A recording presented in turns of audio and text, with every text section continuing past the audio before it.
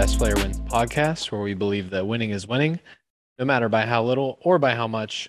We are your hosts. I am Nate Endries, hosting alongside Jake Deemer, and this week we have Jerwin with us. Welcome to the podcast, Jerwin. Hey guys, great to be here. Glad to have you back. You gave us some kick-ass episodes last year. I think you filled in once as a guest host, but also didn't you and Jordan do an episode just the two of you last year? Yes, the chaos episode with hopefully we'll get that back together sometime later in the season. Give you and Jake a break and we can see how well I can do on random hot takes again. Yeah, sounds good. Looking forward to that. We have a lot to talk about this week. Going to be bringing back some rankings debates. So without further ado, let's jump into the prior week recap, looking back at week four. Jake and I both, if you remember, had the exact same picks for all six matchups, and it did not end well for us. We both went 2-4. So I am off to a very, very, very bad start to the year. Jake, luckily, is still floating above 500 with a 10-8 record overall. But fellas, I wrote three big takeaways, but I know that we're going to stick with six total among the three of us, which I guess that means is really going to be two big takeaways this week. So, Jerwin, why don't you kick us off and give us your first of two big takeaways from week four? So I talked about this with Jordan and Jake this week, but I feel like this year is a lot more competitive than we've had in the past. And the reason why is I feel like going into Sundays last year, there was maybe two or three teams on the bubble for the median kind of duking it out, and there would be like one or two that lost out that fight. But this year, it's felt like it's been closer to four or six teams who are like right there, and they could either, have a good Sunday and finish above, or have a bad one and finish below. Um, I think it just speaks a lot to how close the teams are this year, even though there is like some definitive like best teams and lower teams, but the gap I think is not as large as it's been in the past. I'll just jump in because that was also I am also on this episode, by the way. Uh, Hey, Jake. my first yeah, hi everybody. My first takeaway was that nobody is safe, which is just kind of similar to what Jerwin had. We had a team that was winless, just the lone unbeaten team their first loss. Uh, the league to me feels a lot more even across the board this year. I know that Nick, Sam, and Eddie have all gone off to terrific starts, but just looking at the roster construction for everybody, there's not really a team that stands out. I know that I like Sam's roster the most, but there is not a roster to me that stands out as being an absolute juggernaut right now. Um, it's way too early to be thinking about a winner, but the field feels pretty wide open to me. My first big takeaway is that a strong offense seems to be the common denominator among the top teams in the league. And this is kind of surprising. It wasn't originally part of my first takeaway, but I just noticed it when I was diving into that first point. But a strong pitching staff kind of seems to be the common denominator among the bottom teams in the league. So each of the top three teams in the league, which currently are Nick, Sam, and JC, have sourced quite a bit more of their total points so far on the season from offense than they have from pitching. And that kind of tracks because there are three of the top four offensive teams so far in the entire league, which is pretty interesting to note given that offense around the real life Major League Baseball league has been way down relative to previous seasons. You would think in that case that pitching would be kind of carrying the top teams early on in the season. But the only two teams where pitching on their team has vastly outscored the offense are Brendan and Jerwin's teams, which are two of the bottom three teams. So maybe, Jake, you said that your forte in the past has always been marked by a strong pitching staff when you've done well. Maybe we're seeing a shift in successful team building. I'll toss it to back to you, Jake, for your second big takeaway. So if you give me 1 second to pull it up, I was actually just going to pull up the league history document just real quick because I think that's actually been a trend the last couple years where the hitter points have been higher than the pitcher points for pretty much everybody. I guess just looking at doing a brief once over of last year, looks like that was true for. Sorry, I know I know this is the opposite of moving fast, but no, it's okay. I just thought this was interesting to look at this because I did notice this last year. It looks like that is the case for. Not interested in keeping everybody suspenseful. So okay, so that was the case for 9 of our 12 teams last year had more hitting points than pitcher points. Okay, so offense dominated last year for 75% of the league. That's interesting. 9 out of 12 teams last year. So yeah, it's something that I don't want to spoil later in the episode, but that was my first big takeaway. Jake, what was your second big takeaway? So this was more I guess this is going to be a little less fantasy relevant, but I thought this was kind of funny to talk about. 2 more pitchers have left the Pirates and become really, really good. And one of them went to Colorado, of all places, and is suddenly good, which you really hate to see if you're a Pirates fan. You know, the Colorado Rockies can figure out something that you can't, that normally does not bode well for your team. But Chad Kuhl has gone to Colorado, and he's been good. But before we kind of poo-poo this as being bad, there was a real change that was made here. Ditched his awful 4-seam, replaced it with a high spin sinker. It's not really an elite pitch, but it is much better than his fastball, which was just dreadful. It's allowed his slider to play up a little bit. He's actually gained nearly 10 points on his swinging strike rate for that pitch, which is pretty insane. It's a pretty insane gain for 1 year.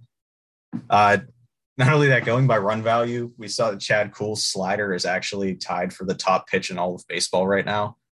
I don't have data from his start today. I know that I think he gave up 5 runs in 4 innings against the Giants, but overall, really strong start for Kuhl. The other guy I wanted to highlight was Clay Holmes. If we remember him from the Pirates, he already has 4 wins and a sub-1 ERA for the Yankees pitching out of the bullpen, and it seems like he's pitching just about every day.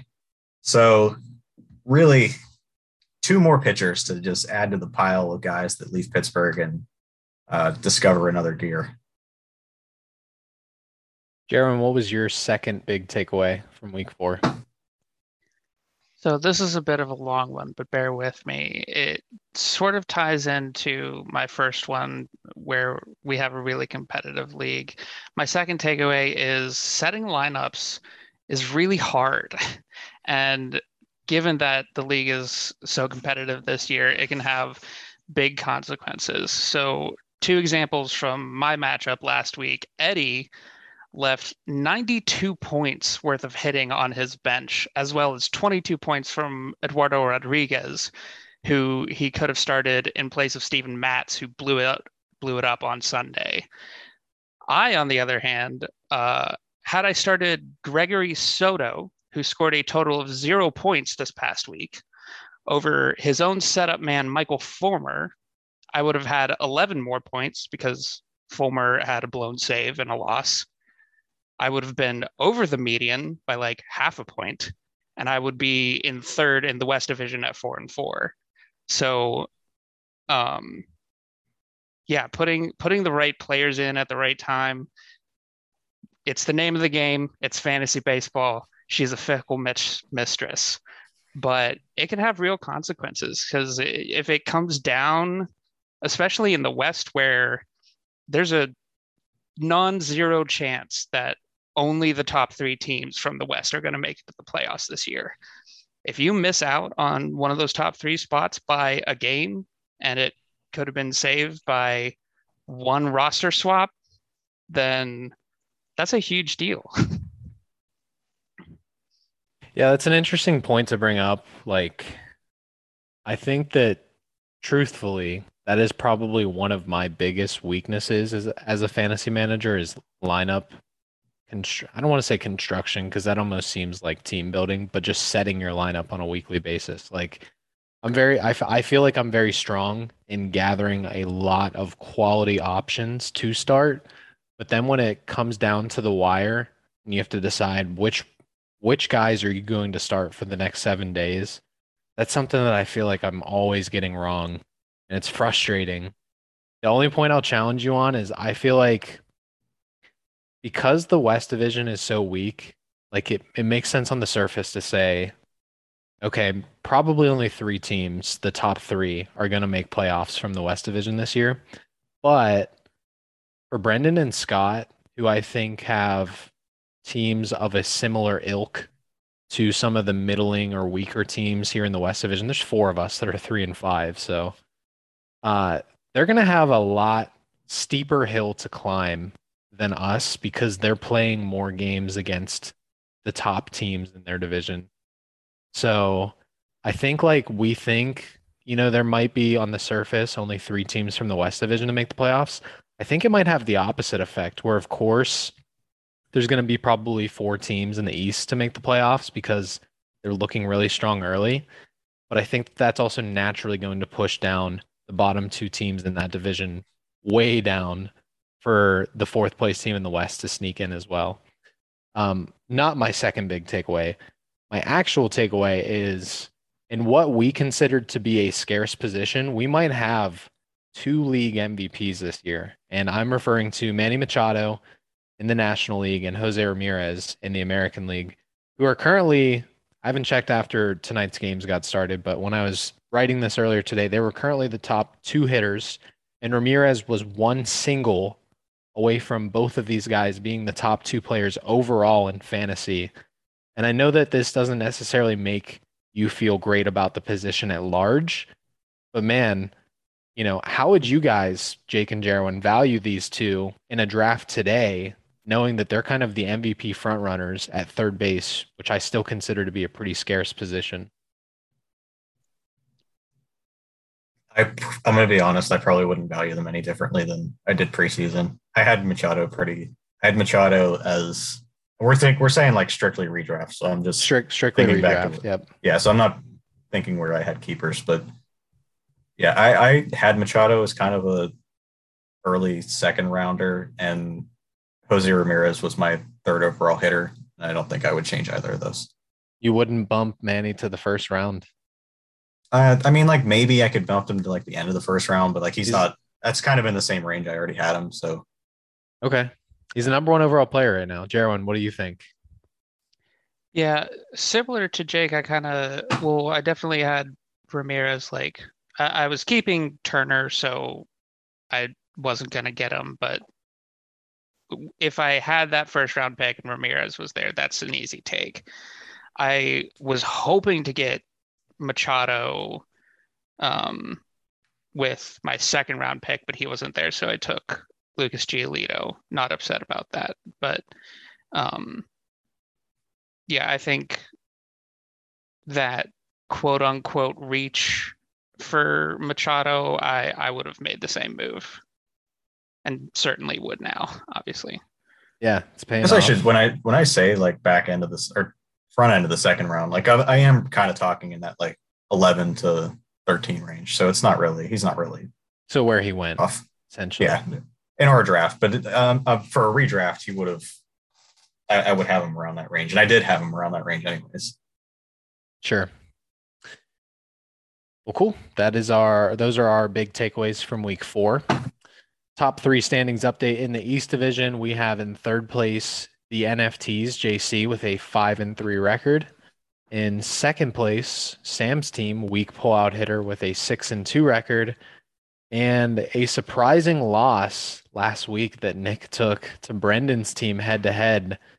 Nick is no longer unbeaten, but he is still the first place team in the East Division, Freedom All-Stars, with a 7-1 record. And then over in the West Division, in third place, somehow still my team, Demons in the Infield, with a 3-5 record. There's a 4-way tie in the West Division right now in terms of head-to-head record or overall record. There's 4 of us with a 3-5 record, but somehow I'm still in third.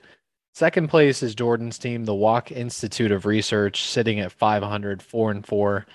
And still holding on to that first place spot is Eddie, gone forever with a 5-3 record. We'll see if he can defend that winning record. He's the only one with a winning record in the West Division. I'm playing him this week. If I were able to deliver him an 0-2 loss this week, he would be knocked down to 500, basically right there with the rest of us. So we'll see what happens with that one. Trades that have happened since last week's episode, two big ones. And Jerwin, you were involved with the first one. Jordan gave up Ty France, who's been super hot to start the year, Michael Kopech, and Jock Peterson. And in return, you gave him your son, Lucas Giolito, and Jordan's son, Gleyber Torres. Kick us off with your thoughts, your insights, the why behind this move that you made. So, not because I heard it on the podcast and thought I should do it, but because I already knew when I was listening to the podcast that I needed help on offense.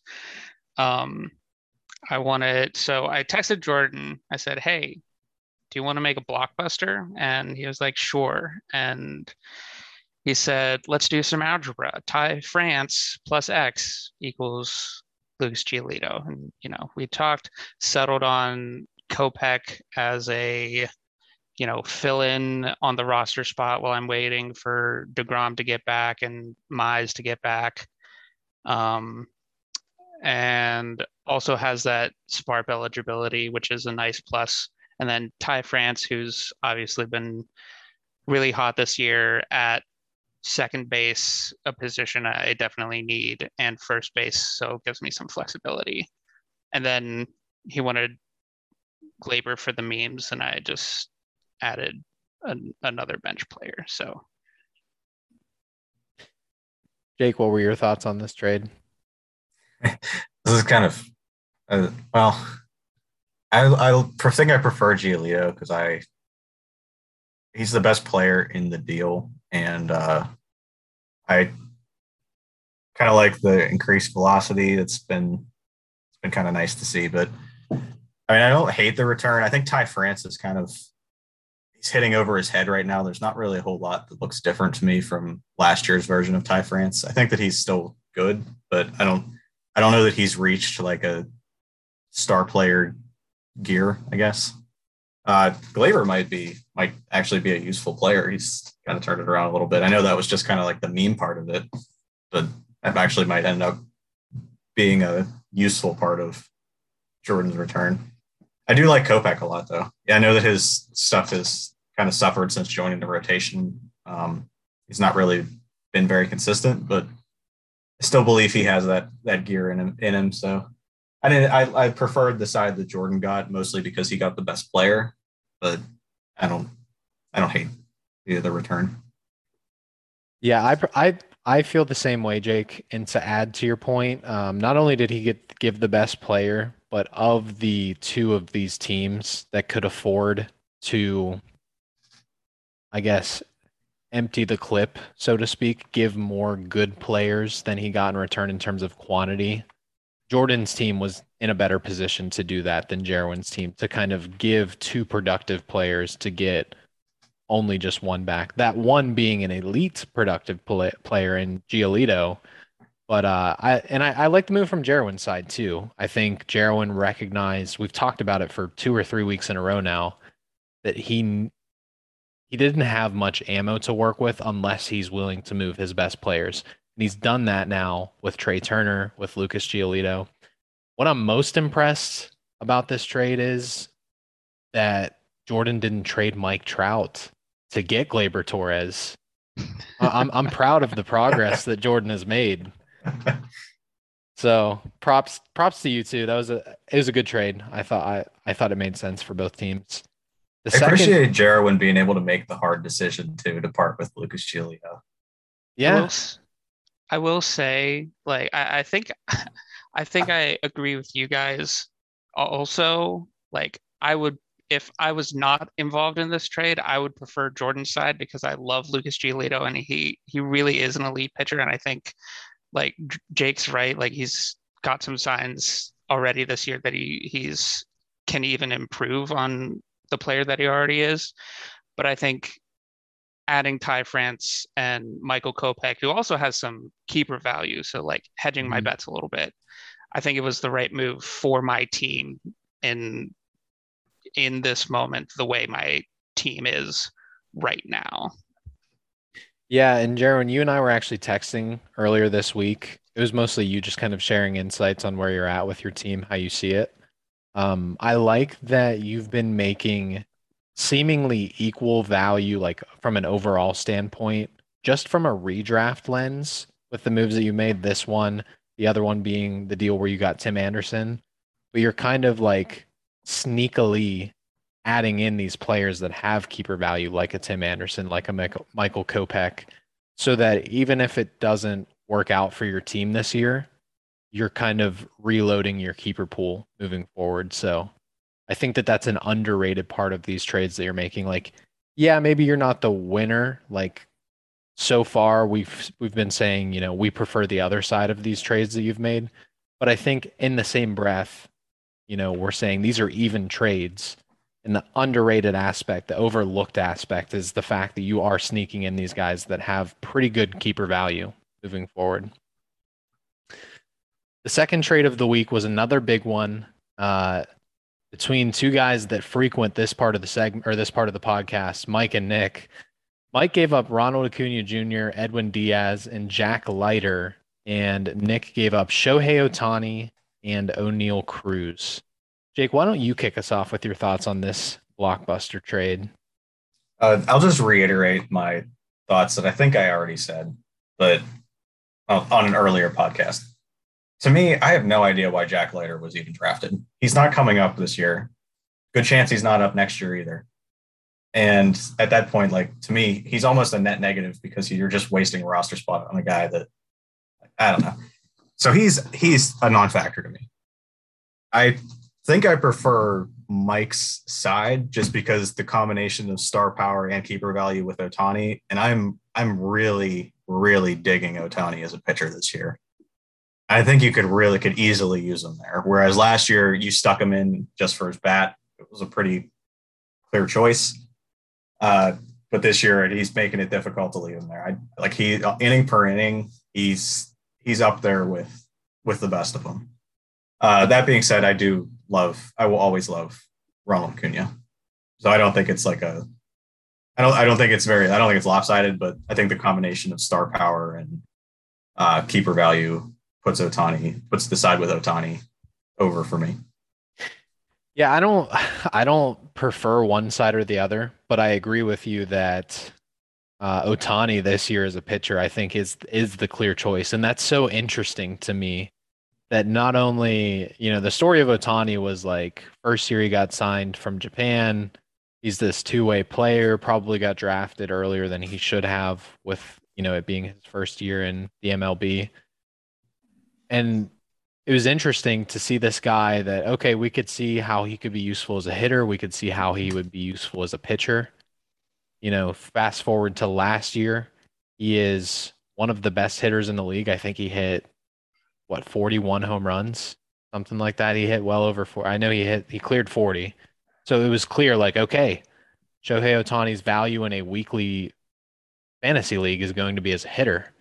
And then this year he's pitching like, he's not going to get the volume, I don't think, of a Cy Young, but on an inning per inning basis, he is up there with those guys that are going to be finalists for the Cy Young Award. So I think it's very clear that his value is best served as a pitcher this year in fantasy.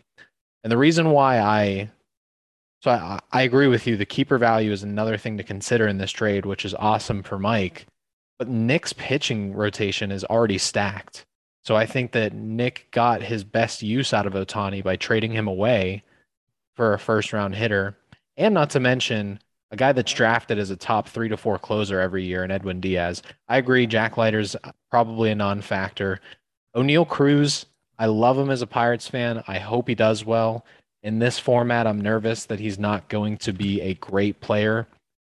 I'm nervous that he is not even going to be consistently a good player because of how much swing and miss in his game there is. So let's, kind of exclude the prospects. I see this as Acuna and Diaz for Shohei Ohtani. I think it's exactly what each team was needing, was looking for, and I think that the value is right on both sides. So I really like this trade. I said that as soon as they made it in the group chat. Jerwin, what were your thoughts on this one? Yeah, not too different from you guys. I can wrap my head around Diaz and Acuna for Otani. And I've always liked Diaz. Obviously, Acuna is Acuna, and Otani he's special. So take a drink. Um, but yeah, I Nice. agree. The other two guys are a non-factor. O'Neal Cruz. If I'm gonna give it to anyone, I'll give it to Mike again because Otani is special, and Take a I would drink. take I would take O'Neal Cruz over Jack Leiter at this point for sure. If anyone's going to produce, it's likely neither of them do to a fantasy relevant degree. But if anyone's going to, it's going to be Cruz. Agreed. Agreed. All right, well, let's get to those rankings debates that I promised. I know I set this up as we're going to do pitchers first and then hitters, but let's make this fun and go back and forth. We're still going to start with pitchers. As you guys might remember from a few episodes ago, Jake has decided to rank his top 100 pitchers and kind of keep that updated throughout the year so that we can have this as a recurring segment when guests come on. I decided, or I should say, we decided together that I would rank hitters so that we could kind of do the opposite end of the spectrum when we have guests on as well. So Jake had Jerwin pick 3 players in his pitcher rankings that he has a dispute with, and I had Jerwin do the same with my hitters rankings. So, Jerwin, why don't you tell us the first pitcher that you have a problem with how Jake ranked them? So we'll start at the top of the rankings, the one I had a problem with. I think Dylan Cease is too low at 26 overall is where Jake has him. Um, I don't know if you want me to start with my case or how we Yeah, want go to do ahead. this Yeah, exactly. kick us Sure. off, Jerwin. So Cease has obviously been really good. He started off good. He had a decent season last year and has only continued to improve and break out this season. Um, at a surface level, Otani at 25 ahead of him. Obviously, Otani's amazing, but he does have the volume issue, which could hurt him down the stretch. Cease has he pitched a full season last year, right? Like he was up the whole time. He did. Yep. So a little bit less of an issue, I think, for Cease. Freddie Peralta and Charlie Morton have both struggled so far this year. And Morton's had his, or no, that he's not the velocity guy. Further up the list, Alek Manoah and McClanahan, I think, are tougher sells to make. Kershaw also has been really good, but he also has volume concerns because you don't know when he's going to miss a week or two or a month or so with like a back or a shoulder or something like that.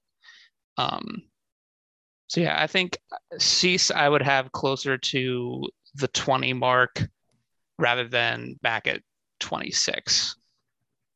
Another back injury for Kershaw might send him into early retirement. Yeah, I get the breakout case for Cease. I mean, you look at his Savant page, and it's a very nice color. Basically, everything is a very nice shade of red. But I mean, a lot of people bought into that heavily last year. Very popular breakout pick, 32% K rate, really low FIP. A lot of his improvements have carried over. The slider improved last year. That's gone. That's continued this year. Fastball's actually taken a small step forward this year. Curveball's been better than expected. I was actually kind of down on Cease relative to the. I think preseason I had him in the low 30s. I want to say, so I have moved him up.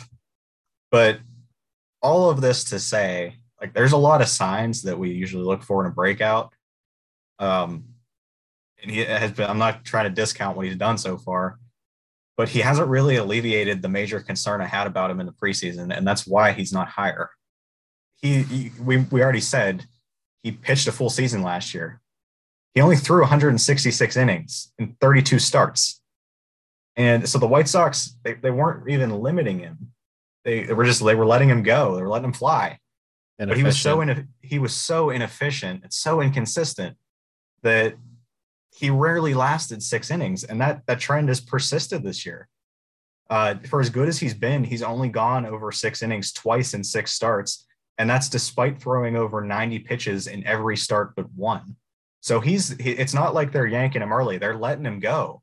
He's still inconsistent. He's still really inefficient.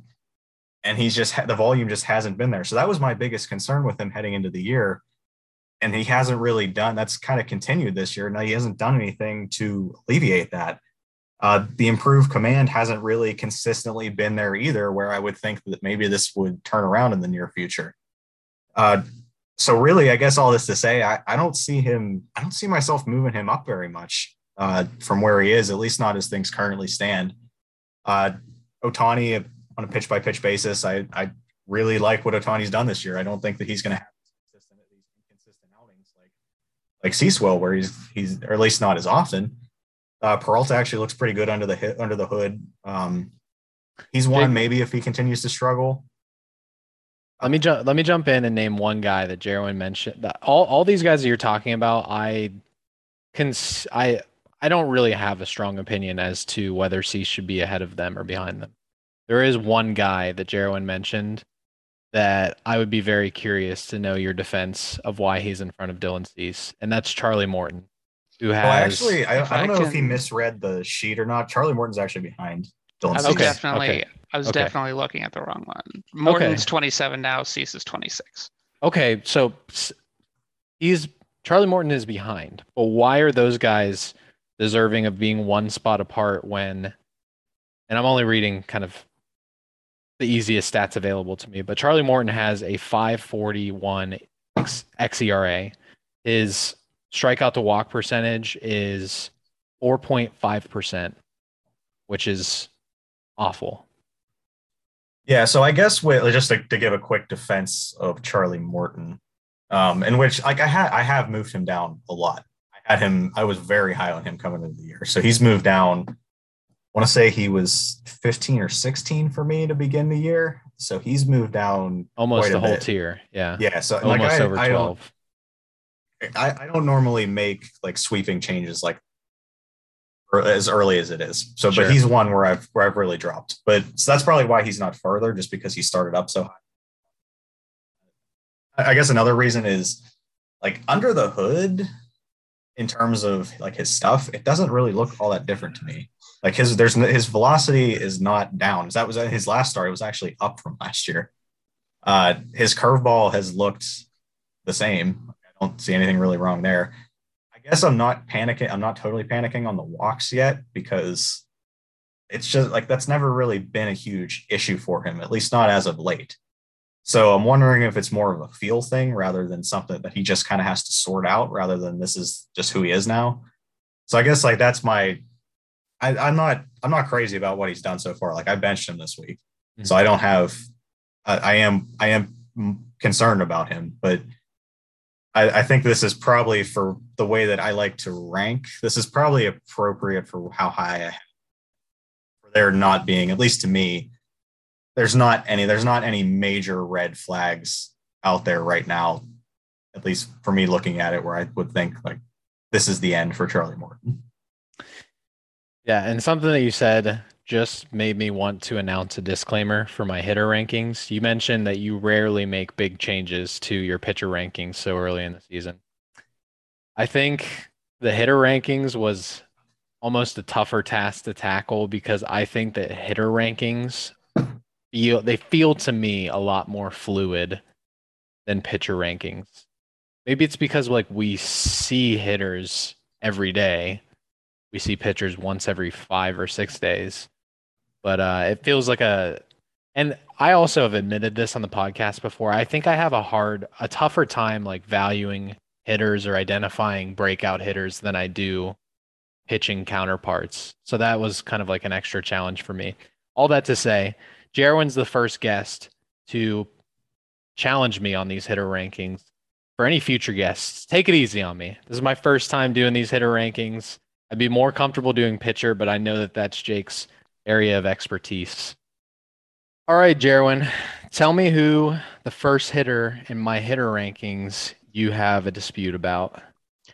So I picked this one not because I have a super strong feeling about it, although I do have strong feelings about the player himself, but because I just want to talk about what is going on with Trey Turner.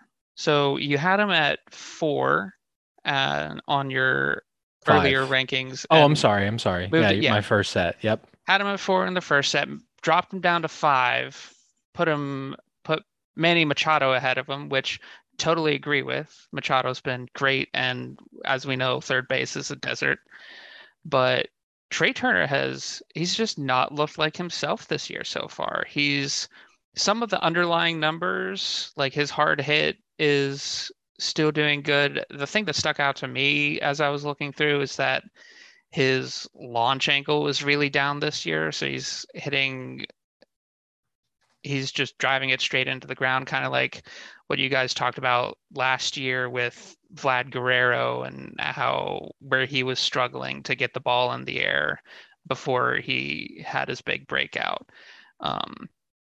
But looking at like shortstop and second base, which is Trey Turner's eligibility, he's only shortstop 9, second base 10. So I will say, if a player is going to be able to turn it around, it's a player like Trey Turner. So I do have faith that he'll be able to pull it out. But I think I would at least drop him below Mike Trout, who is absolutely tearing it up right now. He's being the same Mike Trout we've known and loved. He has injury concerns just because the past few years have been rough for him there.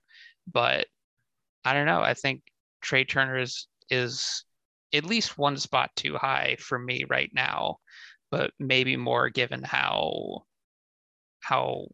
rough it's been for him so far this season. Yeah, and you I think you alluded to it, but I have Mike Trout one spot below Trey Turner at 6th. Just as an overarching note, these hitter rankings, like I didn't really, like I said, this is my first time doing this. So in no particular weighting, my considerations were some hybrid combination of what they're currently doing, what I thought that they were going to do preseason, the position that they play and how scarce that position is, and where I think that they would go if we redrafted today in a strict redraft league relative to other hitters.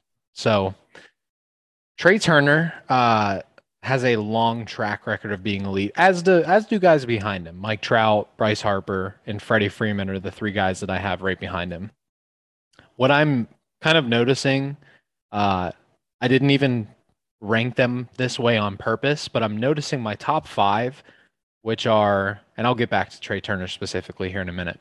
My top 5 in order right now are Jose Ramirez, who I moved up from 2 to 1. My first set of rankings was a week and a half ago. My most recent was 2 days ago. So I moved Jose Ramirez from 2 to 1. Juan Soto is 2nd, Vlad 3rd, Machado 4th, and Trey Turner 5th. Now, I know early in his career, Trey Turner got hit, I think, in the hand, broke his wrist, and was out for a good chunk of a season. But since, these 5 guys have been, and I know it's maybe not as fair to say for the younger guys like Soto and Vlad, but these guys have been the epitome of available, durable players. Whereas the guys right behind them, Mike Trout in particular, like he is a super stud when he's available, but there have been questions about the health and the durability over the years. Back to Trey Turner specifically, last year in particular, so the most recent production, he finished as the number 2 overall shortstop, the number 2 overall second baseman, the number 6 overall hitter. This year, his sprint speed is still the best in the league, 100th percentile sprint speed. His hard hit percentage and max exit velocity are still elite. I just think what's been missing so far this year is that he hasn't been able to find his approach at the plate quite yet. And it's showing so far in his barrel percentage, which is just in the 31st percentile. It's pretty bad. And in his walk percentage, which is in the 51st percentile. So really just league average. Whereas he's traditionally been a pretty good to elite plate discipline player. But for me personally, I'm taking the easy bet and believing that he is still super elite in both of those metrics over a full season with dual eligibility at positions that I consider still to be very premium in second base and shortstop. So I think that you have a good case to rank Mike Trout ahead of Trey Turner, but I do think in the end it's probably a preference, a coin flip thing, and right now I still have Trey Turner in my top 5. So I don't think you can get me to move him off number 5 quite yet. I'd be interested, if 3 weeks from now, a month from now, he's still struggling, I can see why it would be easy to move Mike Trout up to that top 5 spot.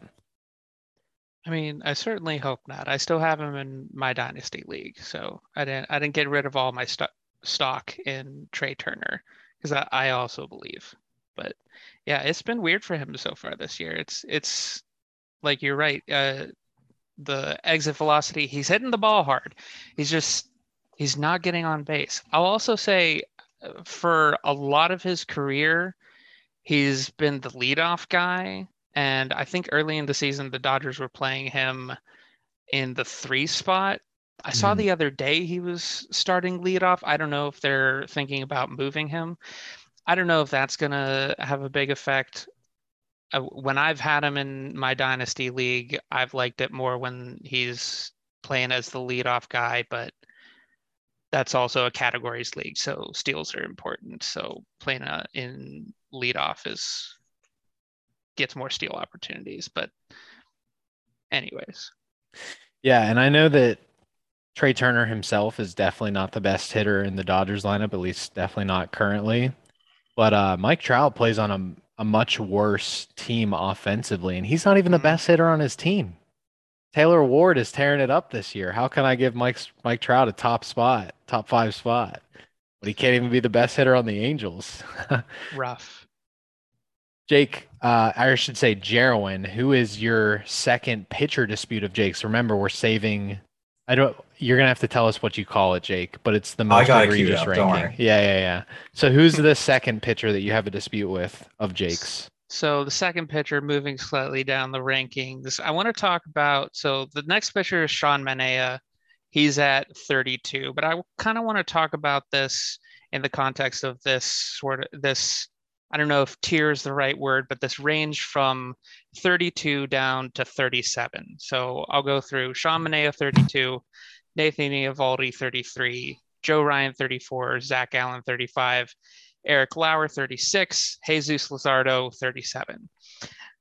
I think out of those guys, I would put Manaea at the back of that range at 37 behind Lauer and Luzardo. And let me go ahead and pull up the page. You're spilling all of Jake's trade secrets here.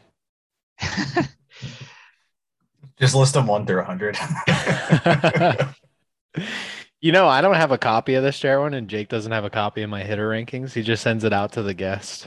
Well, now everyone has like a really now everyone has basically 30 idea. through 40. Yeah, I'll send them to you next time we do this. You should probably have them if you're going to participate in the segment at all. I don't know why I didn't send them earlier. I can do the same. The guys I want to talk about mainly, obviously, my boy Eric Lauer and the guy that Jake dropped and I picked up and is now a stud. Not to rub it in. Yeah. Okay. But... What's next question?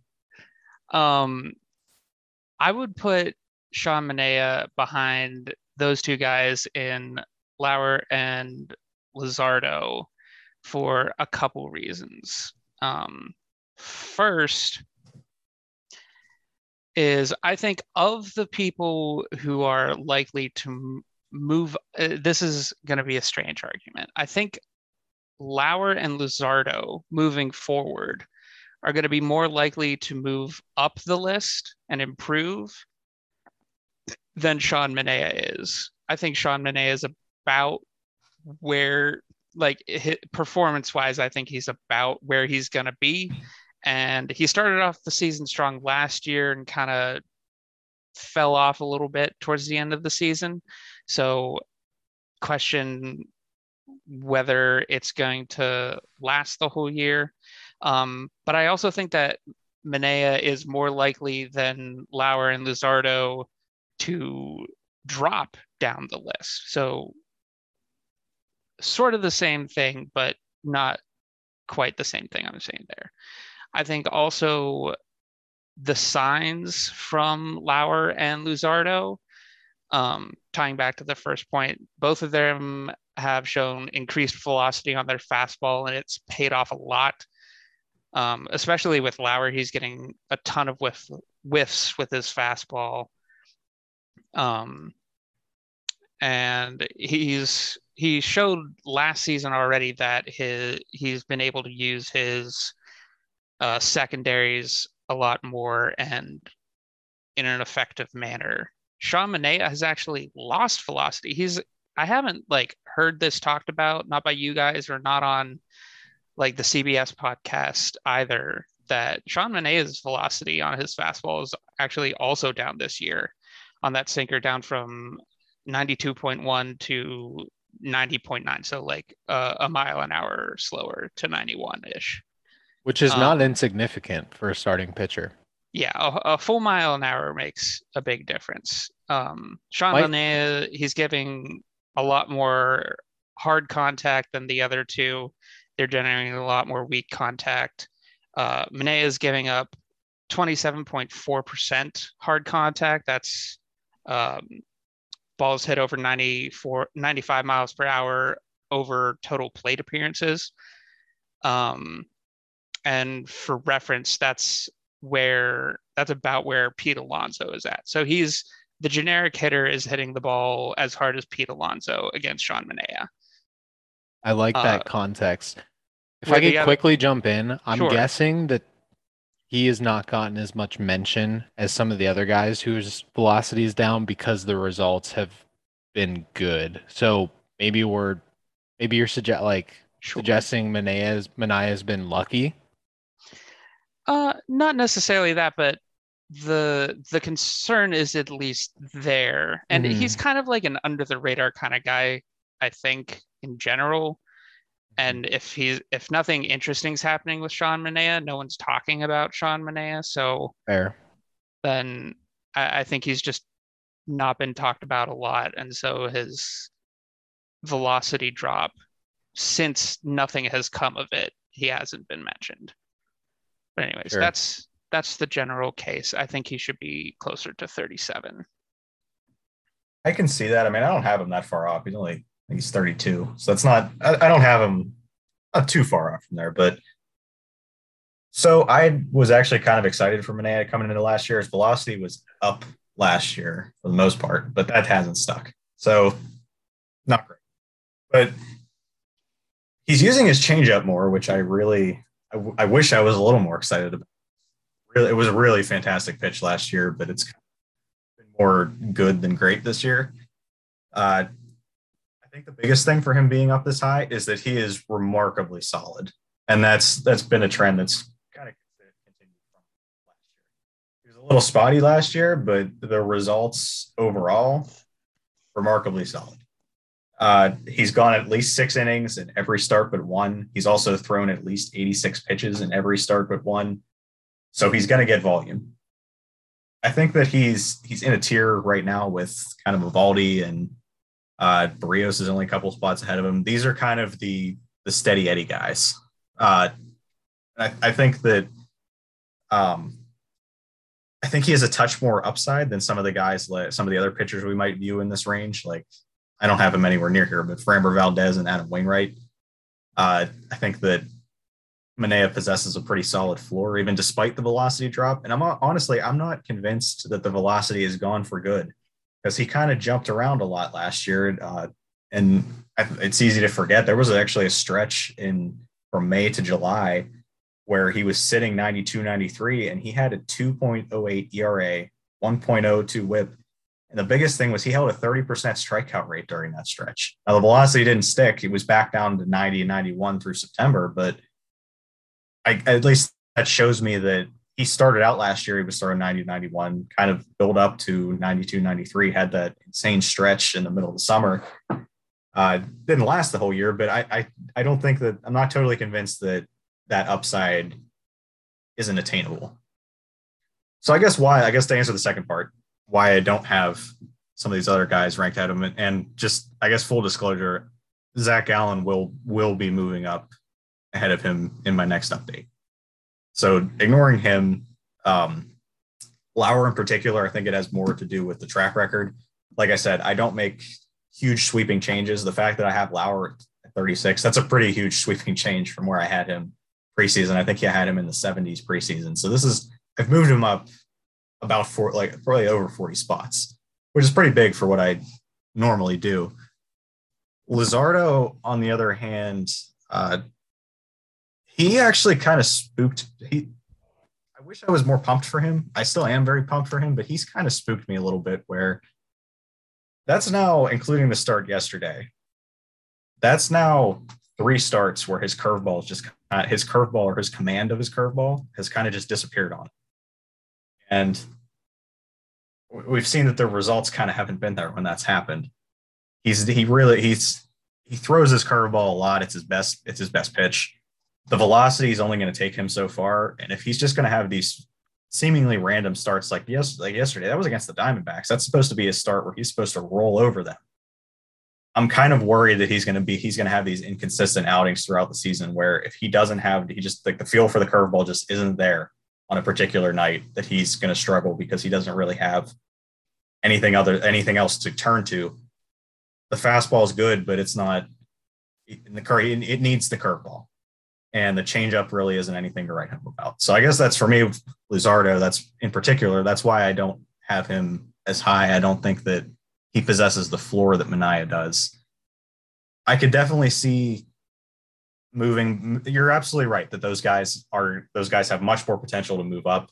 From Luzardo and even Lauer in particular, I'm more looking. I want the results to still be there consistently. Lauer does not have a track record. Like I said, I worry about Luzardo's curveball.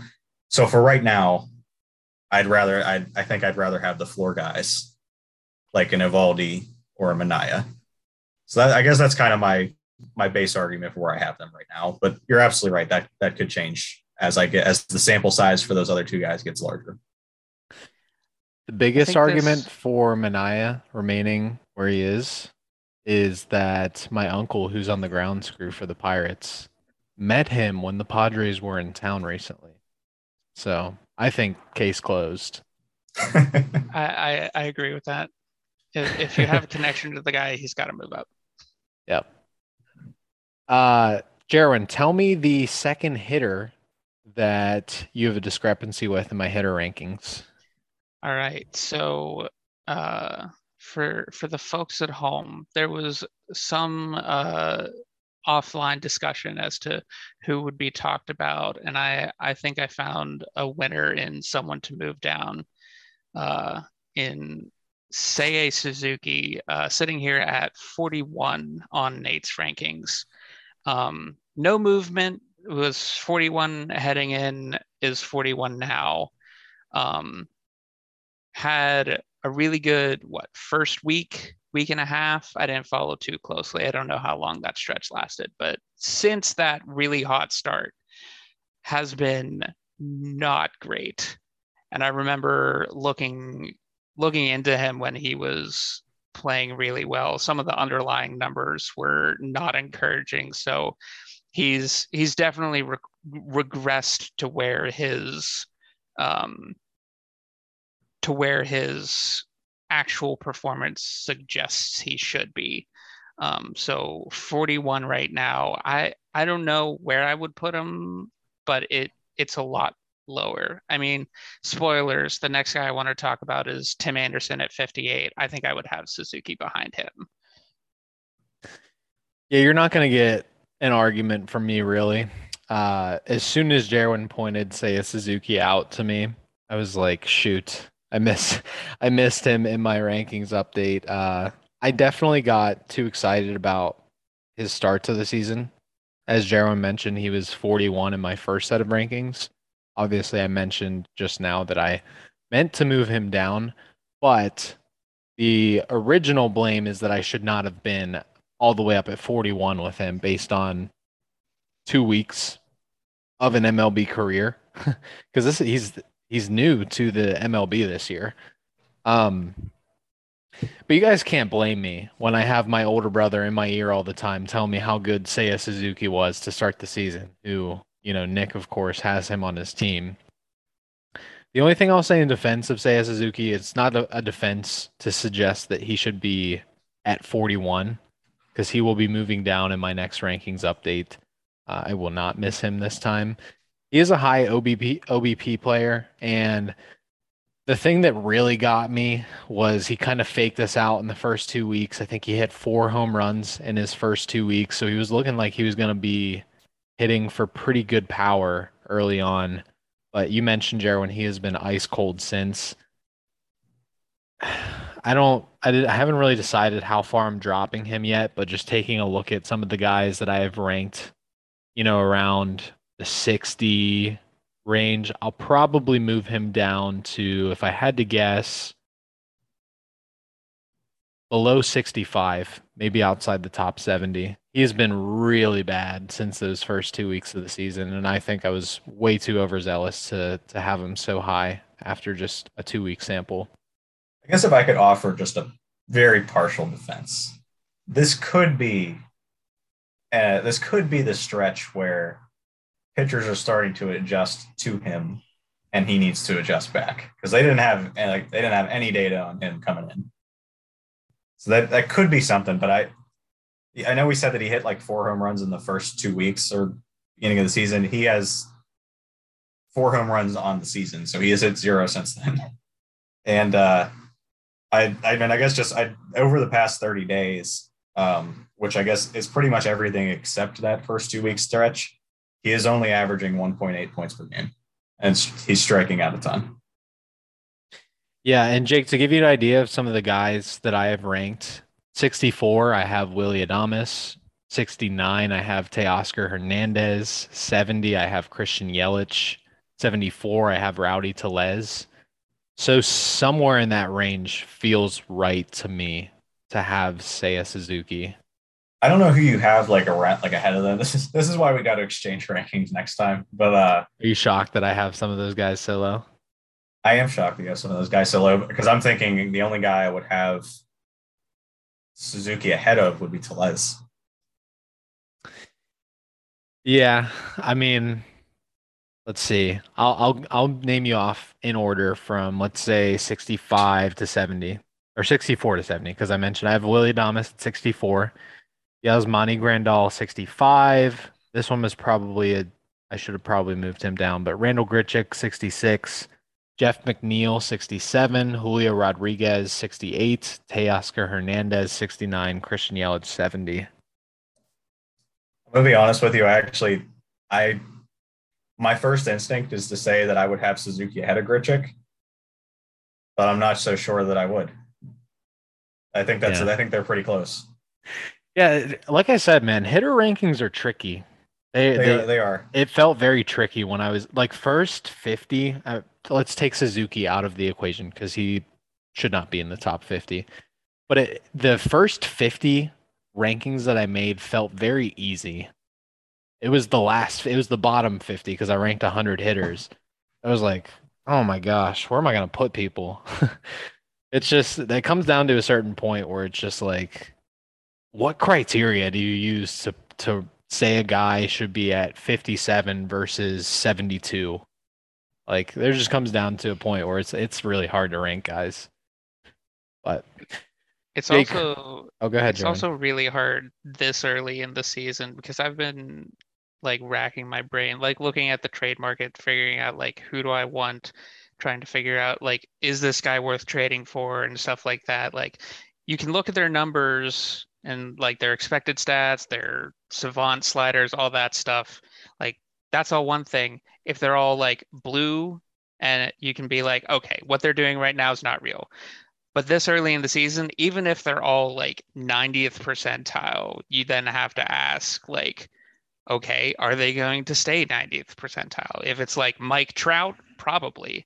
But if it's, Yandy Diaz, who I dropped this week, not likely. Hmm.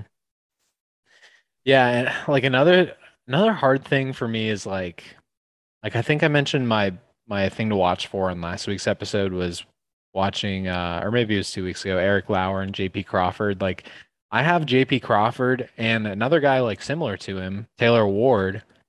They're sitting at 83 and 84 in my hitter rankings. It's not so much that they haven't been like they've been awesome. It's just that like I don't know what to do with that. Like we're talking about JP Crawford and Taylor Ward. I don't know what to do with that when guys right behind them are Cody Bellinger, Charlie Blackmon, Dalton Varsho. Guys right in front of them are Bobby Witt Jr., Jazz Chisholm. It's so yeah, it's such like a subjective exercise. It's interesting. It's almost like fantasy baseball is hard. Yeah, fair point. Jake, we have you queued up. Jerwin has one more dispute with your pitcher rankings, and you have a name for this last dispute. Yeah, so Jerwin, tell me, which one of my pitchers that I have ranked is the most egregious ranking that I should be ashamed of, and because of this ranking, should never be allowed to rank again? So, not to let Jake off the hook and since I stuck with Suzuki for Nate's rankings, someone who he already admitted I missed him. I should have moved him down. I was going to pick Steven Matz, who is still in the top 100 somehow in Jake's rankings. He admitted, I don't know why he's still there. He's like a good 10 spots too high. I didn't pick that. I had some mercy, but for the record, Jake did have one of those as well. Ranking is hard, but the worst pick, I'm going to go with my boy Tariq Skubal, sitting currently at 53. Now, again, I'm not going to make a case that he should be like top 30 or anything like that. However, I do like him more, at least into the top 50. Tyler Mahle is above him at 52. He's really been struggling a lot this year. Tariq Skubal pitched yesterday and made this pick for me look really good. Granted, it was against the A's, but I watched the game. His slider was good, which is that's kind of his make it or break it pitch. Like if his slider is good, he's going to be good that start. And his fastball command I thought was really good. He was, the catcher was setting up and he was putting the ball in the glove. So that was a really good sign from Skubal. So Skubal off to a hot start, got a really young, lot of good talent. Tyler Mahle, not a great start. I think you can move him above. Nestor Cortez has been up and down. Luis Garcia, I don't have a lot of opinions on him. You can move him up to 49 if you want to make room for Skubal at 50. Framber Valdez, I just don't like his profile as a pitcher. He's that like gets a lot of ground balls, gets people out, but doesn't make them. He's not a huge strikeout guy. I don't like that in a pitcher. And I realize it's viable if you have a really good one in that category of pitcher, you're going to be doing fine, but Can I interject? sure. Nestor Cortez, 141 ERA. Nestor Cortez has been up and down. He had a couple bad he had starts, didn't he? one bad start. Okay, It was he had his one bad second to start. last start, but he has been awesome. Jake, I'm about to jump in here and start swinging.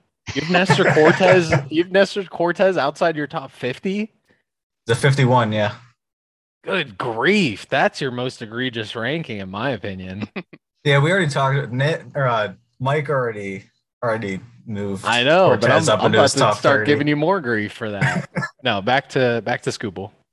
Yeah, I mean, I guess like I do like Cortez. I mean, he probably deserves to be up in the top 50. I still think he's a bit gimmicky. That's the only thing. It works. It works though. Not only It- works, it's helping him dominate. Yeah, it really works, but I don't know. I'm not a fan of I'm not a fan of gimmicky pitchers like really in on Cueto. I don't know. Dontrelle Willis was cool, but that came to an end. Jaron, Sorry, back I to was gonna say, Jaron, did you have anything else to add on Scooble before I cut you off? Sorry. He's a stud and he deserves to be top 50.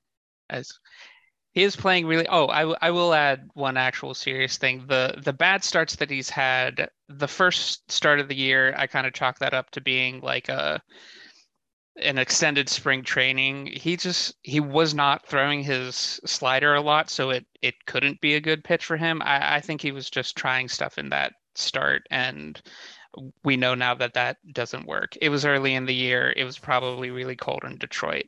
I forgive him for that. The other bad start that he's had, the Tigers had 4 errors in that game and 3 in 1 inning.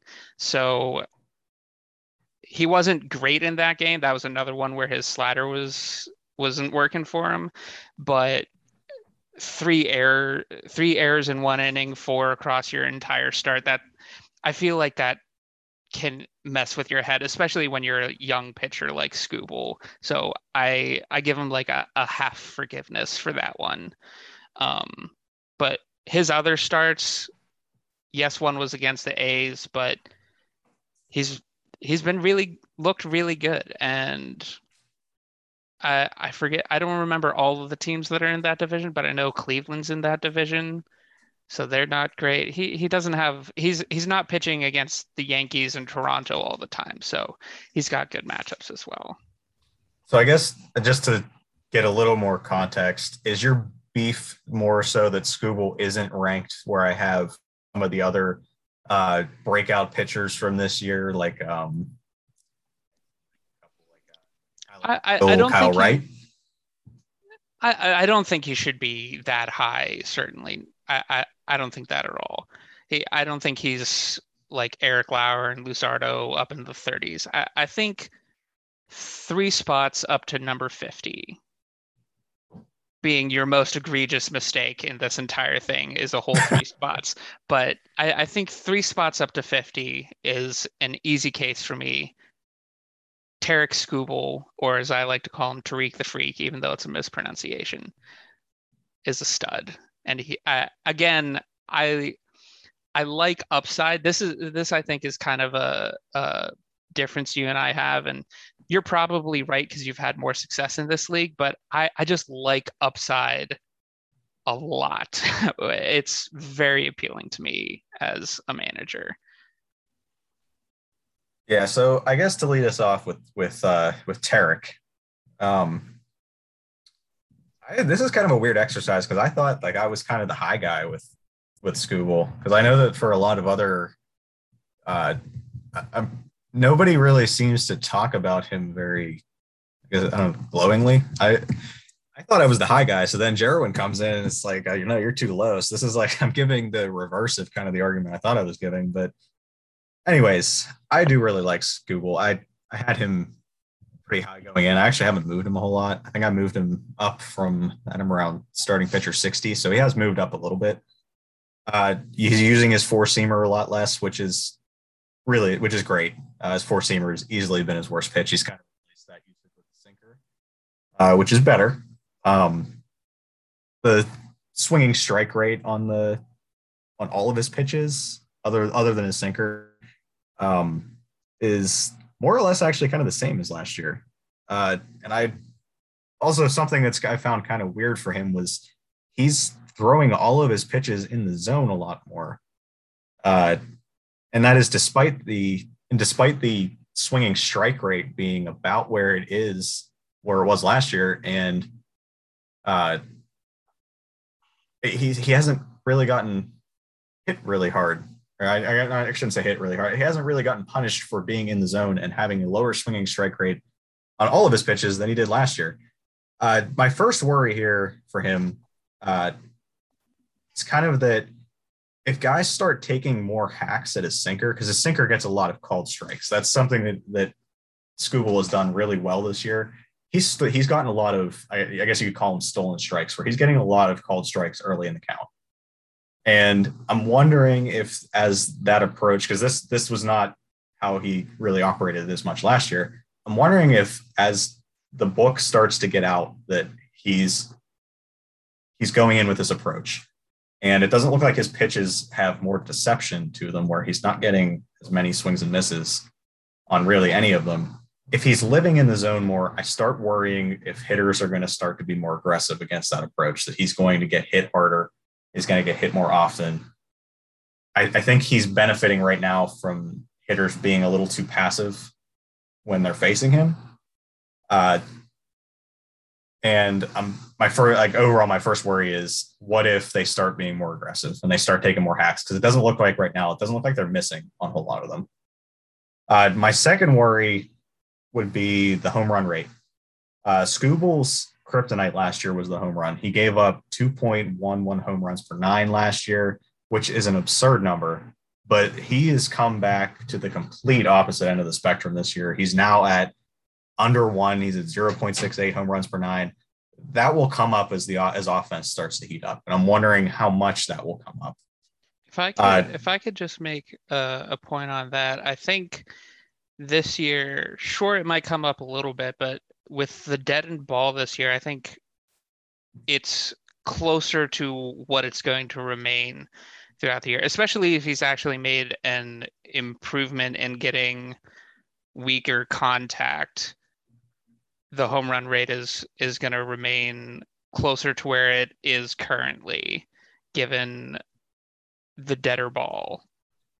Yeah, I can absolutely buy that. Like, I don't think he's going to go back to giving up over 2 per 9 last year. That was just kind of a nutty number there. But I do think he's going to go up a little bit. He is allowing less fly balls overall this year.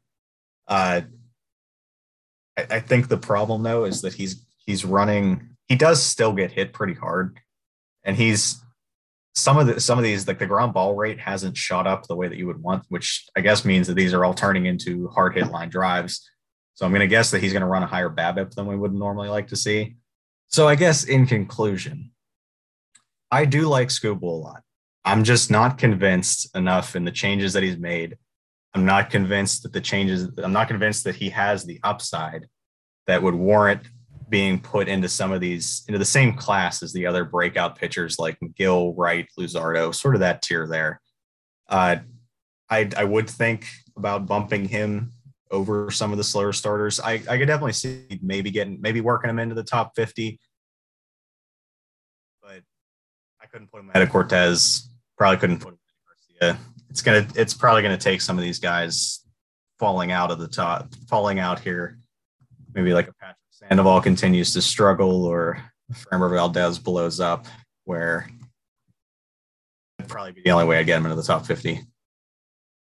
Or Skubal just goes on a tear and Tariq the Freak proves me right, and then we all win.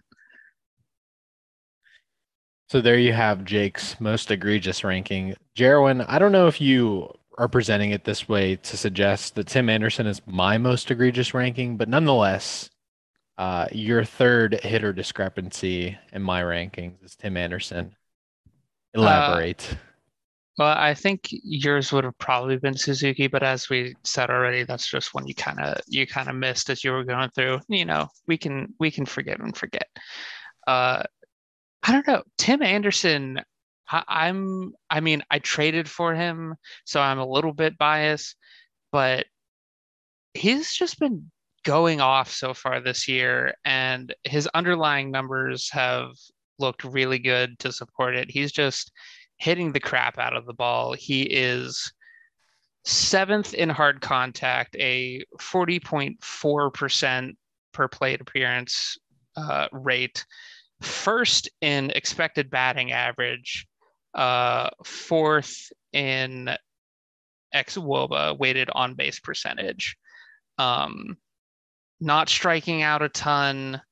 Slugging is at 535, 23rd best.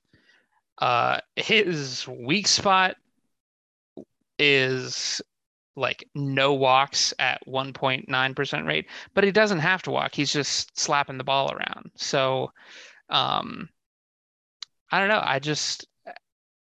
He looks really good. I think the big thing for me is in your previous rankings, he was 58. In the latest rankings, he's also 58. He should move up a little bit. Guys ahead of him, Whit Merrifield struggled a lot. I think he's been really bad. Him. He's been really bad. Yeah. Max Muncy's also at 51. I think he can drop below someone like Tyler Anderson. Well, I wouldn't put Max Muncy behind Tyler Anderson, the pitcher. That'd be pretty low. Sorry, Tim Anderson. Yeah, Tyler Anderson doesn't even pitch anymore because the DH is dead, or the DH is universal now, and baseball's ruined. I think he pitches for the Dodgers, right? Yeah, he would have had a DH anyway. Well. Anyway, no. I see your point, and to be honest with you, like it sounds weird to say. I like Tim Anderson, and I know that sounds backwards because I have him at 58, and honestly, Whit Merrifield should be below him. Like that one's an easy one. All that to say, though, I still think Tim Anderson is in the proper range. He finished as the number 12 overall shortstop last year and the number 67 overall hitter.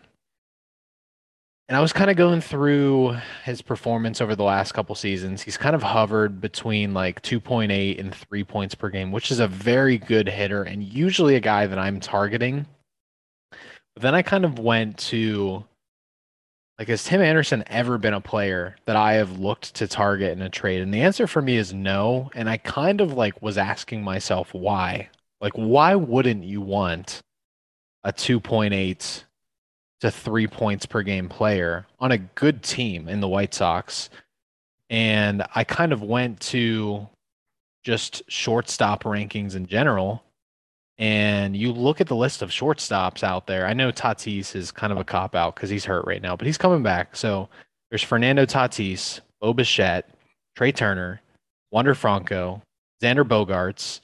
Trevor Story's been really bad, so I'm not going to list him ahead of Tim Anderson. But there's also guys in a similar range to him. Corey Seager, I prefer, I think, to Tim Anderson still. Guys I'm less enthused about, but still I think compare similarly to Tim Anderson: Carlos Correa, Francisco Lindor, Jorge Polanco. So it's not so much that Tim Anderson is not a good hitter. He's a very good hitter. He's just like, it's just there's so much available at his position that it's really hard for me to get excited when he doesn't, like, he does a lot of things well. He doesn't excel, like he's not elite at any one particular thing compared to the field of the rest of shortstops. He has great batted ball metrics. And you mentioned he doesn't strike out. He has a 96th percentile K rate, which is really good. You also mentioned he never walks either, 2nd percentile walk rate. So those two things kind of net out to be neutral, which can be a good thing in our format in points. You know, he's not scoring you negative points. But I think another thing that Tim Anderson has been known for previously is his sprint speed, but this year it's close to league average, 58th percentile. So all of that is just leading me back to the same conclusion. He is a good player at a loaded position, which I think is probably the primary driver for why he is at, you know, outside the top 50 in my hitter rankings. I hear that range sounds appropriate to me. I think he could be a couple spots higher, to Jerwin's point. Like, he should move. Like, there should be almost some micro movements within different tiers of hitters. A guy like Tim Anderson and Whit Merrifield, those two feel like they should be in the same tier. But Whit Merrifield has been ice cold and Tim Anderson has been red hot. So that's a perfect example that you pointed out, Jerwin. Tim Anderson should definitely move up a couple spots. Whit Merrifield should move down a couple spots. So I think that I have some work to do with playing around with Tim Anderson and not pitchers, hitters like him that are either super hot or super cold, just kind of doing these little micro adjustments. But I still feel good about the range that I have him ranked in. Jerwin, how high would you move him up? That's an excellent question. I think so. I could see moving him up at least 2 spots, maybe bump Cedric Mullins up. Sorry to keep naming names on your rankings, Oh, I don't Nate, care. but Kyle Schwarber's also struggled Very to start. streaky. Very streaky. Yeah, very streaky guy in general. And I just look at the 3 shortstops you have ranked above, like right above him. So the next one up at 53 is Carlos Correa. The next one above that, I believe, is Story. Is Ketel Marte is second base, right? Yeah, I think Okay. technically the second Cronenworth, shortstop would be yeah, he Cronenworth, has. but he's Yeah, he not has a really ton. like a true shortstop. Yeah, Yeah. utility guy. But then 39 is Simeon. I Yeah, he mean, should come down. He's looked awful this year. yeah. He's looked awful this year. Like I hear your point. Like there are a lot of big names at shortstop, and I would expect as the season progresses, a lot of those names are going to return to their usual. But for the rankings right now, Tim Anderson has been better than all of those guys. Sure. I think he's even above Corey Seager, who's at 38, right above Semien for you. I don't think he's. I mean, you can make a case that he's a better player than some of those guys. I don't know about Corey Seager, and I think the jury's out on Semien right now. We'll see if Semien He's going to is be the a guy he really was. interesting case study because I mentioned Yes. we talked about Trey Turner earlier tonight about him being the second overall shortstop and the second overall second baseman in 2021 last year over a full season. Mm-hmm. Guess who's number one? Marcus Semien. Marcus Semien was a top 5 hitter overall last year and number one at shortstop and number one at second base. So like it sounds crazy to say like Marcus Semien's in my top 40 hitters, but he was literally a top 5 hitter last year. So it's tough to treat some of those situations. Yeah, Semien's an interesting one because it'll be I forget which years it is, but like it'll be interesting to see if he pans out to be the guy he was last year, or whatever 2020 or 2019, 2018, one of those years where he just wasn't the guy he was last year. So is he closer to peak Semien, or is he going to remain closer to, middle of the road nobody Semien? Sure. Yeah. Well, that was your very long and drawn out, but I liked it a lot. Rankings debates segment. Guys, let's look ahead to our week 5 matchups with the matchup preview. Jake, what is your thing to watch for this week? So my thing to watch for is prospects making their second first impressions, like Jose Miranda, Royce Lewis, Alec Thomas, George Kirby. They all came up recently. It seems like everybody kind of got promoted right at the same time. But this is a chance for us to see a larger sample size from them, and to see if the playing time sort of gets more consistent for some of them. See if kind of get our second first impressions here as the sample size gets bigger. I like that. My thing to watch for, I talked about it earlier, the hitting versus pitching performances. I don't know if I said that right. Performances of our league median winners. So these splits are something that I want to pay attention to moving forward to kind of light the path, so to speak, of which basket, in general, you should be putting your eggs in more heavily, offense versus pitching. So that's what I'm watching for. Jaron, what about you? In a similar thread, my thing to watch for is will struggling hitters bounce back in May and in the summer months. A lot of experts have been talking about, hitting's usually down in April. It's been especially down this year, partly due to the dead end ball this season and some like weird weather and stuff.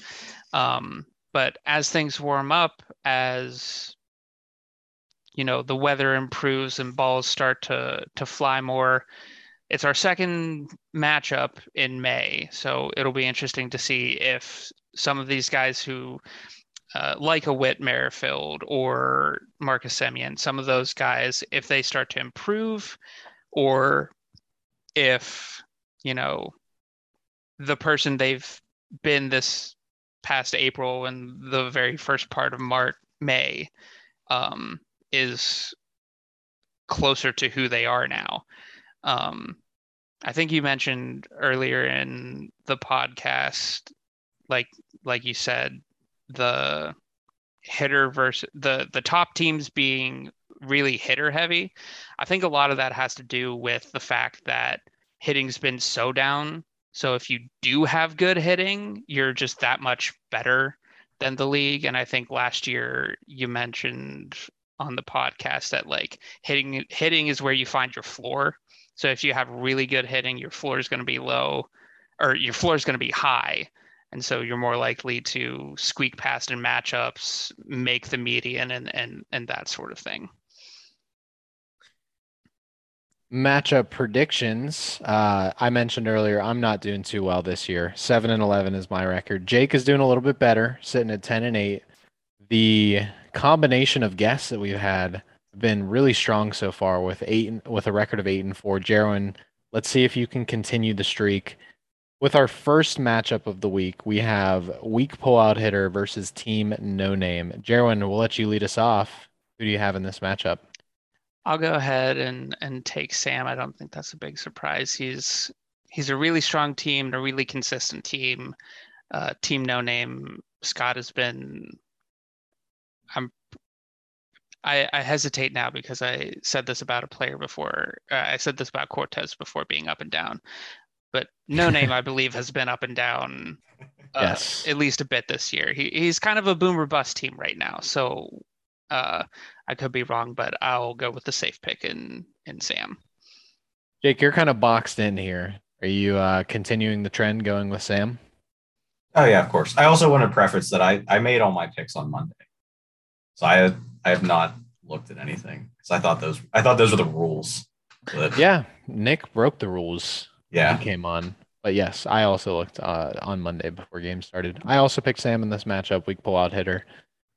Second matchup of the week, Demons in the infield versus Gone Forever. Jake, we'll go to you first. I had you in this one. That's all.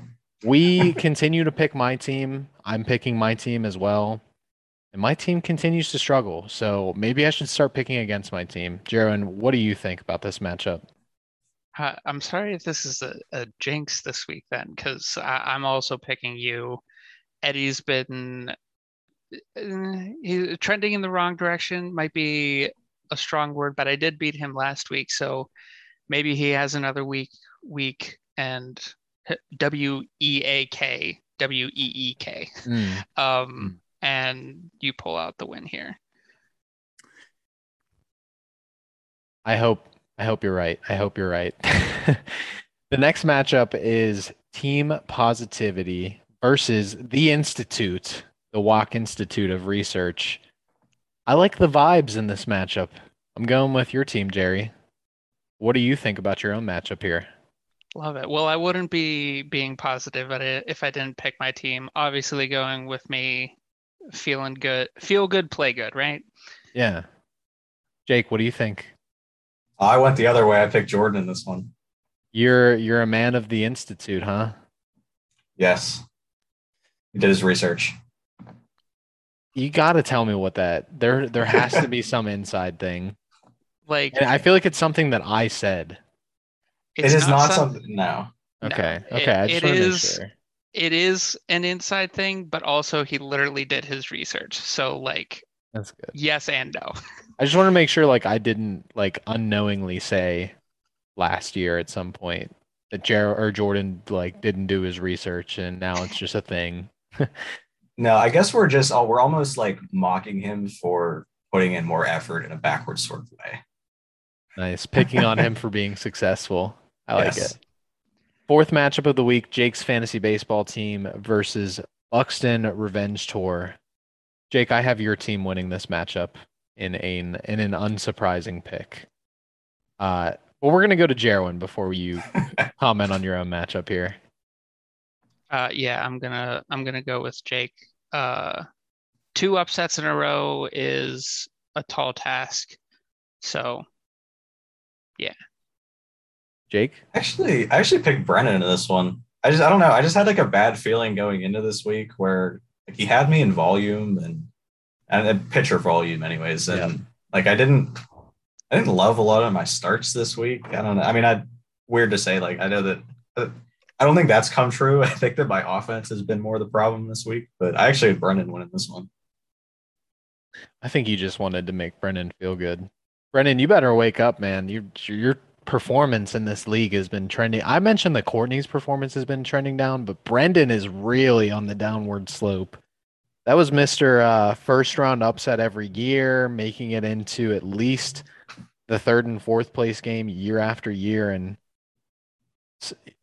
early returns of the season might be Brendan missing playoffs for the second year in a row after never having missed playoffs before the 2021 season. So better light a fire under your ass, Brendan. Fifth matchup of the week, Team C Deemer versus Big Money Mike. Jake, I saw that Courtney picked up her first win despite not rebranding. That was an anomaly. It won't happen again. So you're picking Mike in this matchup? Yeah, her players are still totally demoralized from having no name. Jaron, what do you think about this matchup?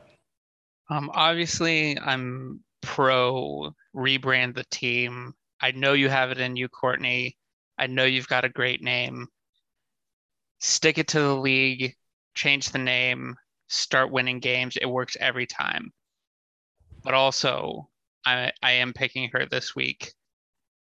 Interestingly, I think I was looking at this recently. She is the team that bucks the trend that you mentioned, Nate, where she has decent hitting and not great pitching this year, but is still one of the lower teams.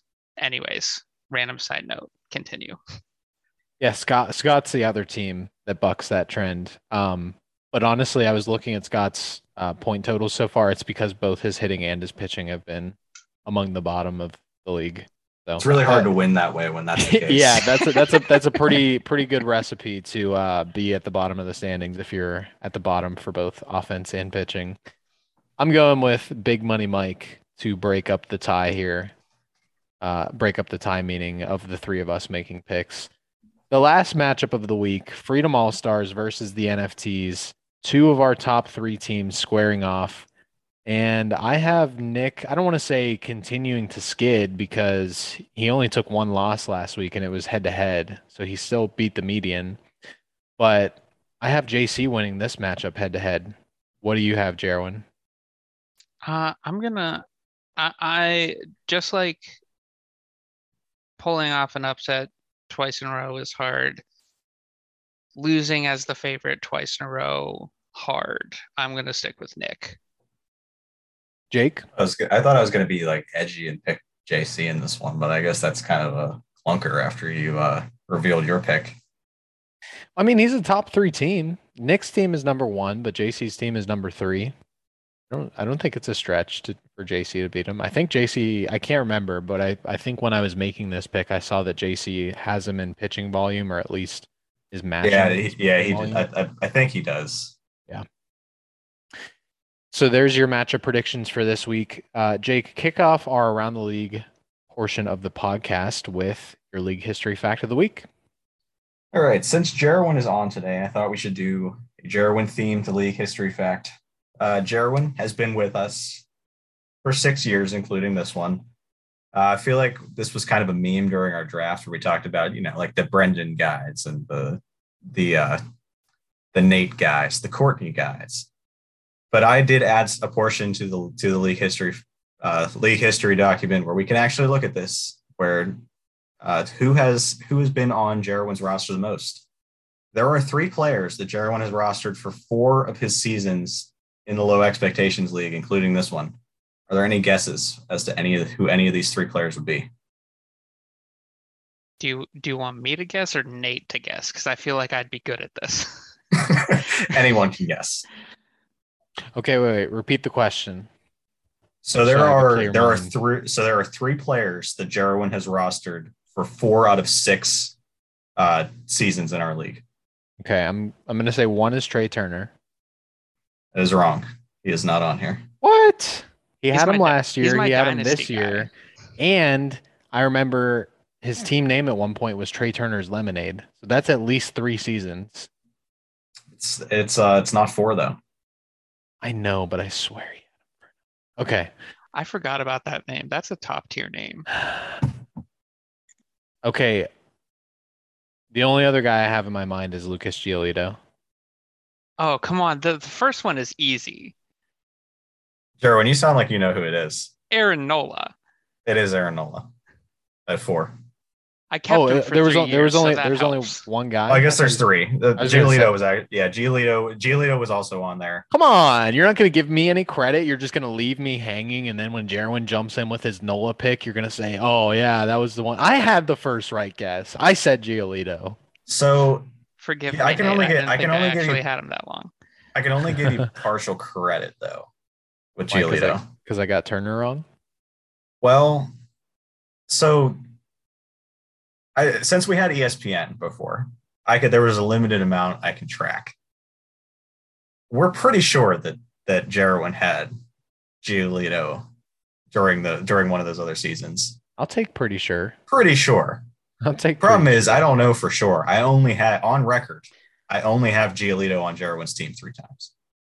I will say I know for sure. Obviously, drafted him this year, drafted him last year, traded for him in 2019, and no, definitely a 4th season because I drafted him and dropped him partway through the season when he was still bad. Well, while we're on this track, I'm pretty sure he had Trey Turner for a 4th season. So, who's the 3rd guy, Jake? The 3rd guy is the guy that Jerwin mercilessly trashed earlier this episode, Sean Manaea. That definitely seems like a Jerwin guy now that you bring that up. He kind of is, I'm not going to lie. But I feel like I've soured on him recently, obviously. You went to a better team. I didn't say I had a reason for souring on him. You did. You have the velo is down. I give you that. That's a good one. I like that. Like Jeopardy style league history fact of the week. News and notes, fellas. This one's going to be brief. It's all about pitching this week. The Seattle Mariners called up top prospect George Kirby, who made his season debut pitching 6 shutout innings of 4 hit, 7 strikeout ball against the Tampa Bay Rays on Sunday. Guys, of all the pitching prospects to debut over the past couple seasons, where does Kirby rank in terms of excitement for you, Jerwin? I'll go to you first. I'll be honest, didn't know about him until I think it was Brendan very early in the season offered a trade to me in which he was involved, and I had to look him up. That's on me. Apologies. You play Dynasty and you don't know who George Kirby is? Yeah, he was a little farther down the list than I think the guys that league tends to deal with. So, I mean, I should know better. I will admit, but alas, Kirby fell through the cracks for me. Okay, Jake, how about you? So I thought that the question was kind of broad, so I don't remember my exact excitement level for all the pitchers that were coming up over the years. That's fair. I guess to narrow the question more, in terms of guys who you think could have immediate success as a starting pitcher in MLB, is Kirby right there with the premier guys since you've started playing fantasy baseball? I'm going to say no, because while his fastball is good, His secondaries didn't really. They didn't. I guess it's kind of unfair to say like they didn't wow me, but like they didn't strike me as anything special quite yet. So I don't know that he's going to be like an impact pitcher right away. It's actually kind of funny. He's like he's very similar to his teammate Logan Gilbert, and that they each have stealing the thunder of my second question. Yeah, I saw that comparison. I thought that was really good. They each have really good fastballs. Gilbert's is actually like Gilbert. I will say I think his fastball's like outstanding, whereas Kirby's is more so very good. But they each don't have like real good secondaries. So they're like, it's kind of funny how similar they are. Yeah, Gilbert has the better fastball, but Kirby has the better command. My second question to these guys was, how does George Kirby compare to his teammate Logan Gilbert? But Jake already made that comparison. Jarwin, any thoughts to add? I know you said you don't really know too much about Kirby. Yeah, I mean, in terms of excitement, my Dynasty League, I've had guys like Urias and Giolito, and I joined the league late, so I had to like draft a whole team from scratch, and then I just drafted a bunch of pitchers and traded for a bunch of prospects. So I've had a lot of excitement in terms of waiting for guys to come up. But for Jake, I too watched Nick Pollock's breakdown videos in which he talked about Kirby and how he's almost exactly like Gilbert. They have like the same weird slider that doesn't, it's more like a cutter. Anyways, a lot of stuff there. That's my thoughts. Great. Zach Wheeler, Marcus Stroman, and Adam Wainwright were placed on the COVID injured list. Guys, are we expecting COVID to have a significant impact for the third season in a row? Or are we just kind of hoping that these early season COVID IL placements are going to pass? I mean, I guess it's a pretty big deal to everybody still because they canceled a game over it today. I did see that. My personal opinion is this should be, let's just move on here. But, you know, I guess it's a big deal to them still. Jaron, any thoughts to add? Yeah, I think it probably shouldn't, but I think it probably will. Yeah, that's probably the correct assessment on this. I will say, probably this shouldn't be a thing. The last piece of news is that Chris Sale experienced a non-baseball medical setback that the Red Sox GM came out and said would set him behind at least a few weeks. What are the reasonable expectations for Chris Sale this year in 2022? Jerry, we'll ask you first. I mean, he could come back and be impactful, but I also just don't know because I can't remember exactly. He came back at some point last year and looked okay, I think. Correct me if I'm wrong. He looked pretty good, actually. Yeah. So he could come back and be impactful, but like, how many times is this going to happen to him before it just does him in, right? Mm-hmm. Jake, I guess thoughts on 2022? Yeah, I guess I got to dispute. I don't think he looked. He definitely didn't look like Chris Sale to me last year, at least. Like velocity was down. He was getting hit a lot last year. But I don't really like. It's hard to tell because on one hand, you'd really hope that the velocity would come back up, but I think that the days of him being like, what was he, like mid to high 90s? I guess he was probably mid 90s for the most part. I think those days are probably gone. So he had a 3.16 ERA last year. He averaged over 12 points per game. Listen, I'm not saying he was vintage Chris Sale, but for not having pitched at all in 2 years, I thought that is pretty good. Yeah, I mean, I still think he should still get a lot of. He's always going to get a lot of strikeouts, but I don't know.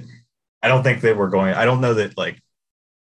So we see how Verlander has rebounded this year, and he's looked pretty good. I don't know that Chris Sale is good. Like Verlander he doesn't totally resemble the old Verlander, but I don't think that Chris Sale is going to get as close as Verlander has to resembling his old self, if that makes sense. You keep taking the thunder away from my follow-up questions because my next question is, what do you guys expect for the rest of his career? Because I'll use a trade that's not really in the context of our league, but Nick in our Dynasty League recently traded what essentially equated to a first round pick for Starling Marte and Chris Sale. I know he traded like Matt Brash away and maybe another prospect, but in my eyes, it was basically a first round pick for Chris Sale and Starling Marte. Now, Starling Marte, I think, is probably worth that pick. Probably. Chris Sale, I would expect to just by name value, but like when it comes down to it, like I really don't expect much of Chris Sale for the rest of his career. I just feel like he's never going to pitch a full season workload again. Am I wrong for thinking that? I don't think so. People, there's actually been a lot of guys that have been worried about his mechanics for a while. Like you see him, he looks like his delivery is really funky. But I know that has been kind of a concern for people for a while, where they've always sort of thought that he was going to break down, and he's lasted so much longer than anybody thought possible. But I'm kind of worried that all that is starting to catch up with him now. It's even like his body type, like he looks like he weighs like 120 pounds. Yeah, he's a toothpick. He's Yeah, super tall. Yeah. So I worry that that's starting to catch up with him. Jarwin, anything to add on Chris Sale? Yeah, I'm kind of on the same page. Like he could come back and be decent. He could also go like the Madison Bumgarner route and just be like done and maybe a streaming option. Fair enough. That is it for episode 6. Jaron, thanks for coming on. It was a lot of fun. I know we're going to have you back on at least one more time this season, potentially for that Jarwin Jordan Power episode. Maybe we'll have you back on as a guest again. I think we have still 1 or 2 open guest slots. But I had fun. I'm sure Jake had fun. Do you have anything to share with the people before we get off? I do have an open question, and maybe we have time to get to your 2 responses real quick. But we got news that Jacob deGrom's going to be out until the All-Star break. He did start a throwing program, so some good news with the bad news. But the question is, who is going to make more start? Who is going to start first for my team this year? Jacob deGrom or Grayson Rodriguez? I think it's going to be Grayson Rodriguez. I feel pretty confident about that. Yeah, I guess I'd lean a little more towards Rodriguez. I don't know. I think it'll be close. I don't want to come across too strongly because I don't really think this, but there is definitely a non-zero chance that we don't see Jacob deGrom throw a pitch in the majors this year. Yeah, I agree with that. Still plenty of time for a setback. I don't want to see that because he's on my team, but I don't want to see that either. But yeah, no one wants to see that because that's bad for baseball. Yeah. Hey, no one wants to see that less than me. When you look at his past couple years, it's just like it's starting to become a creeping thought. I don't think it's going to happen. The Mets have zero incentive to shut him down for the season unless he truly cannot throw, because he basically said before the season that he plans on exercising his opt-out. Who knows how that would play out, though, if he actually got hurt for the season, if he would feel comfortable going on the open market. I'm sure he still would, but it's so hard to know how that's going to play out. But yeah, I think I'm pretty confident Grayson Rodriguez will make the first start of those 2 for you. I'll go ahead and put in my first bold prediction, a little preview for the episode later in the year. I think Grayson Rodriguez is going to outscore Jacob deGrom this season. I don't know that that's bold based on what we were just talking about. If Jacob deGrom comes back and he looks like himself, that's a tough sell. How about I make a bold prediction? Go for it.